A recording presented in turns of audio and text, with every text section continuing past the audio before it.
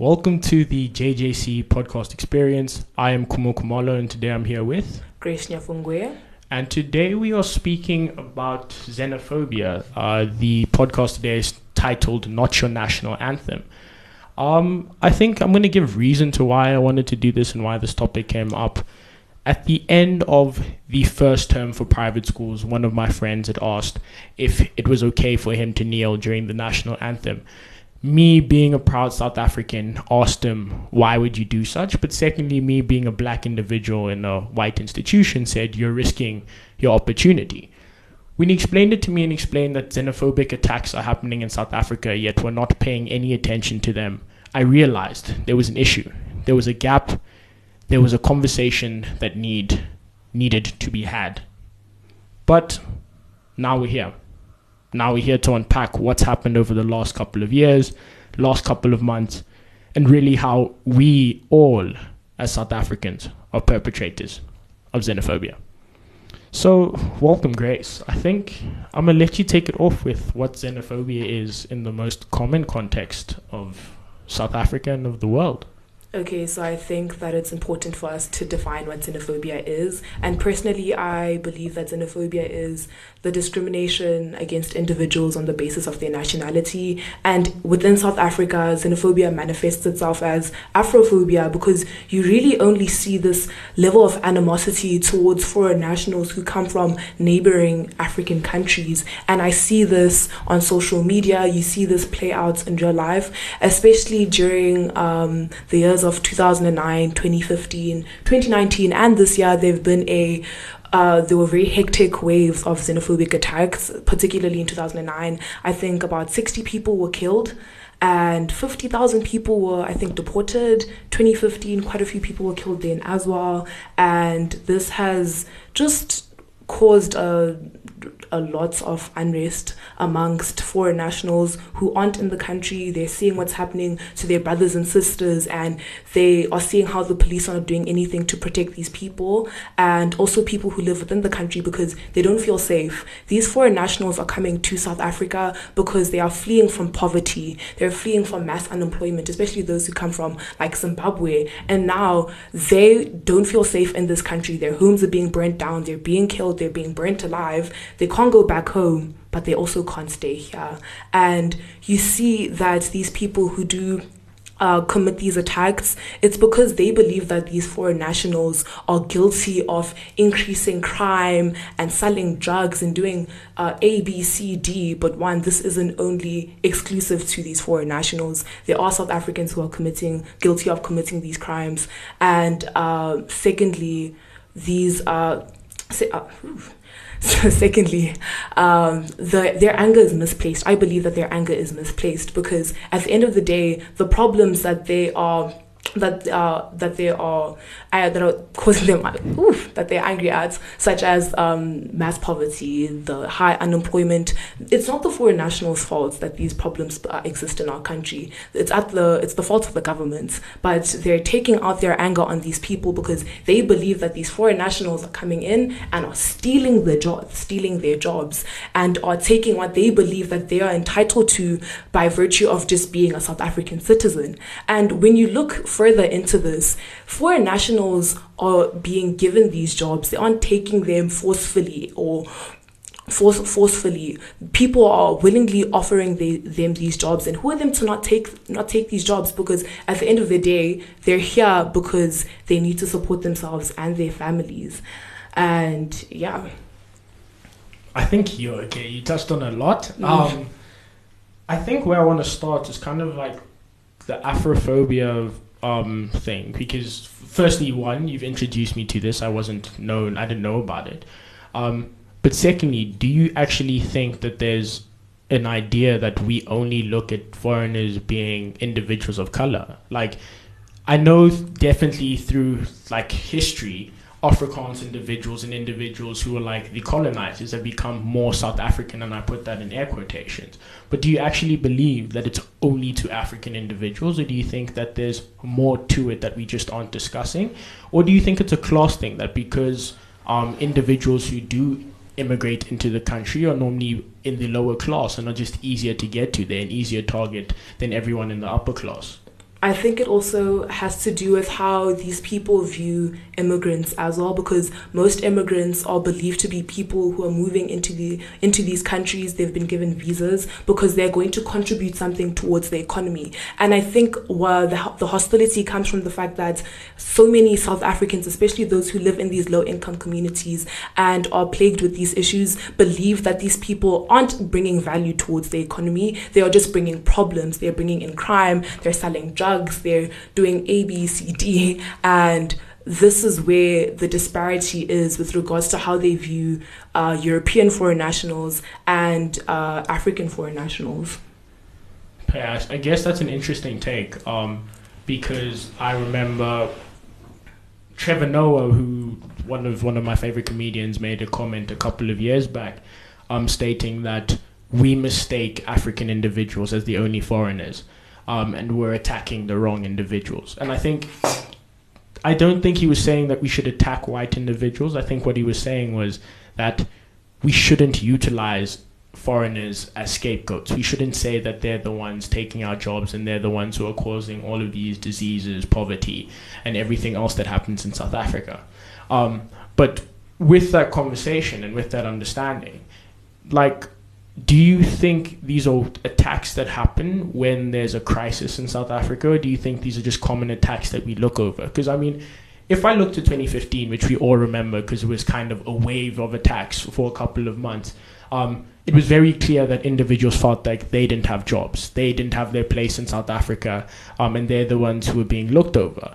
Now going into 2019 and obviously now seeing the attacks happening again, do you think it's because we've gone through a crisis as a country, and as a result of that crisis, we're trying to find reason, or we're trying to find more validation in the fact that we didn't do it to ourselves, that there should be exterior factors which we should be paying attention to, who are the reason why we are the way we are? So obviously COVID being one of the factors, but the fact that now individuals have lost jobs and are struggling to find jobs, do you think that's one of the reasons why xenophobia tends to increase because of crises like this? Well, I think so, because I think in 2008, I'm not sure, the recession took place, and then in 2009 there was a whole wave of xenophobic attacks where I mentioned before, I think 60 people were killed. And it's in these times where you do see a rise in animosity towards African foreign nationals, because as you said before, they're looking for scapegoats. I think that a lot of people in this country have grown tired of constantly trying to get the government to do their jobs, to actually step in and do what they're supposed to do to help their citizens and to prioritize their citizens. So now they're looking towards what other quote unquote problems may be the cause of their issues. That's true. And I think it may be in that fact that people think that foreigners are the cause of our issues that we've made it seem like that. But the reality is that when we look at things such as the Zimbabwean border, which was essentially stopped during the whole of COVID, individuals weren't able to go home and they weren't allowed into the country, that we recognized there was many issues with our neighboring countries and that we weren't doing anything to solve that. Do you think that we need to start shedding more light on what the livelihood of foreigners is? Because also one thing we don't accept as South Africans, or we shy away from, is that we don't actually acknowledge how we're better off. I mean, we don't have two different numbers at the end of our ID. People don't question where we're from when we walk into places. And we don't recognize how we just have so much less to worry about. But do you think we should start actually having full-on conversations and actually being this is what the reality is for individuals from foreign nations?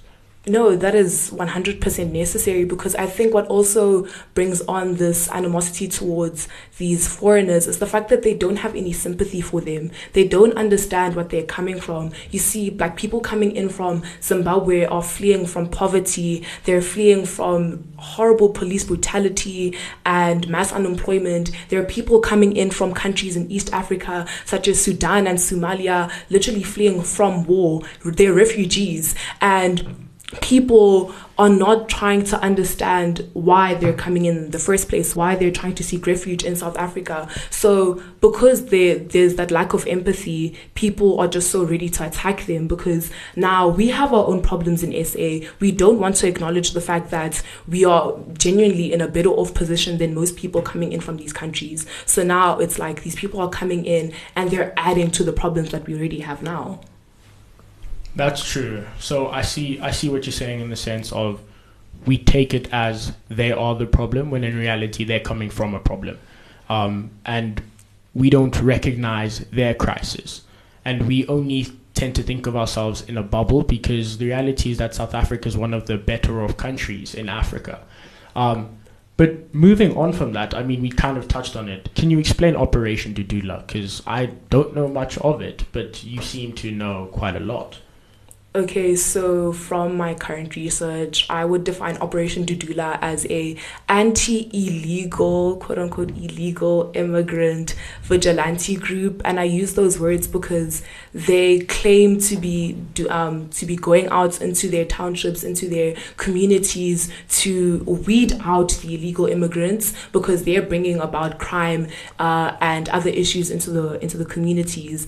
But it isn't only limited to illegal immigrants, because if you actually look into what they're doing and the accounts of people who are in these communities that they're operating within, they don't actually make an effort to check their passes, to check their documents. They do like small little random tests to test whether they can speak like popular South African languages to determine whether they are foreign or not. And they chase these people away, they threaten them, they tell them to go back to their countries, and they do this all in the name of protecting the interests of South African people. I think one of their main slogans is "Put South Africans first." And if you are on Twitter, you may have seen this during COVID. It was a very popular hashtag in the beginning stages of lockdown. So this is one of their main slogans. And I remember one of the leaders was talking at their first branch in Northwest, talking about how they are taking the law into their own hands because the police are incompetent, according to them, and they're doing what they can to help their communities. And yeah. I mean, it's pretty interesting to say that, like, they do tests to kind of make it seem if people are South African. Because I guess that's one of the things that many individuals and many South Africans assume, and I think to an extent it's problematic, that if you can't speak a foreign language, well, not a foreign language, a native language, apologies, that you aren't South African. But the reality is that there's so many individuals who can't speak the native language. There's individuals like me who use English as their predominant language, even though we're Zulu. Like, in these things, do you think it's a cultural tie that makes you a foreigner, or do you think it's actually the physical representation of whether or not you have papers, whether or not you have a South African citizenship? Because, like you've touched on, it's very much that they do small tests. But in reality, do you think that this comes from a place of us trying to figure out if they are South African enough, or us just trying to say, because you can't do any of the things that are common to South Africans, that you shouldn't be considered one of us? I think that's like, that exposes of like one of the major inconsistencies in the way they operate, because they do these random tests to determine whether people are South African enough, but they don't align with how legal institutions would try to determine how whether someone is South African or not by like their nationality, whether they have legal documents. So yeah, and I think it also it hurts people, South Africans, who do not fall into that like popular group of, or like that confine of what a South African is expected to be. Because I remember reading how even minorities in the Black community, such as Venda people and people who speak like Shangaan languages, were also attacked because they couldn't pass those small tests. That's interesting. Because, like, I would have very much, I'm not going to lie, that means I wouldn't be considered South African. I might have been able to find my way through. But it's interesting to see how even the conception of what is South African differs and goes through a lot of what we're doing. But now to talk on the more light-hearted, and I say that in air quotations, what do you think the position of schools should be when we talk about things such as xenophobia? Because, I mean, obviously with recent waves of social justice, either being Black Lives Matter or obviously gay rights, something that's become more prevalent in South Africa. And when I say prevalent, I also believe it's still only in the higher class areas of society. Do you think that schools should be taking more steps to address these issues? Or do you feel that schools should just stay on the neutral side and not really engage with it? If the schools have enough energy to address issues such as gay rights and Black Lives Matter, issues that I won't lie to you are like mainly, how do I put this, like dominated, like mainly addressed in the West. I think that they should take the time to actually address issues that affect us locally, such as xenophobia, because within these schools, there are foreign nationals. There are people whose parents are Zimbabwean like mine. There are people who are born in Zim and moved here. So for the sake of acknowledging those people and acknowledging their humanity, that they should address these issues, it is very much necessary. I hear that. And I actually hear the chat about what we mostly address is Western. But do you not feel that it's because people are able to look at it from an arm's length? Because if I give to one of my experiences that we had during 2020, I think, or 2021, it's been a long 2 years. One of my closest friends had one of the guys in his class say to him that I'll get you deported because you don't have your papers, right? This was raised to the school. And the school didn't take much action against it. But because it was seen as harmless and he felt like he wasn't in the right place to deal with it, the school was almost able to brush it off. Do you think that there should be more repercussions for individuals making such jokes? Because, I mean, in all honesty, some of them are lighthearted and some of them are like jokes that friends make to each other. The same way people make fun of what culture you are and calling me an angry Zulu. I've definitely heard one of my friends say to another friend, and because we're all kind of close circle, like, do you need bread for your village? And it's like, those things are like such lighthearted jokes, but do you think they actually like lead to perpetuating things such as xenophobia? I think first you need to establish boundaries, especially because like within your friend group, the boundaries are way more relaxed because you're all close to each other. So of course, when you make those jokes with each other, you won't feel any animosity towards each other because it's like, oh, we're friends. But when it's someone you aren't close to, someone you don't really talk to, someone you aren't that familiar with making those jokes, it's more problematic because this isn't someone you're familiar with. They're going out of their way to engage with you and to make you feel kind of less than because you are different in this particular way. And I feel that regardless of whether it's lighthearted or not, that person's intentions, that person who they offended, who they made that joke towards, has every right to feel offended and to take it further. And schools definitely do need to have a system in place to hold these people accountable, because why should people within the school feel uncomfortable or be made to feel less than just because they are of a different nationality? I hear that. I hear like people making you feel less than. There has to be systems in place. On a more personal question, though, and this is something that I'm just asking, like, do you ever feel like you have to hide your nationality in school, in public, just to fit in? In primary school, I won't lie to you, I kind of did, hey, especially towards the end of primary school in grade 6 and grade 7.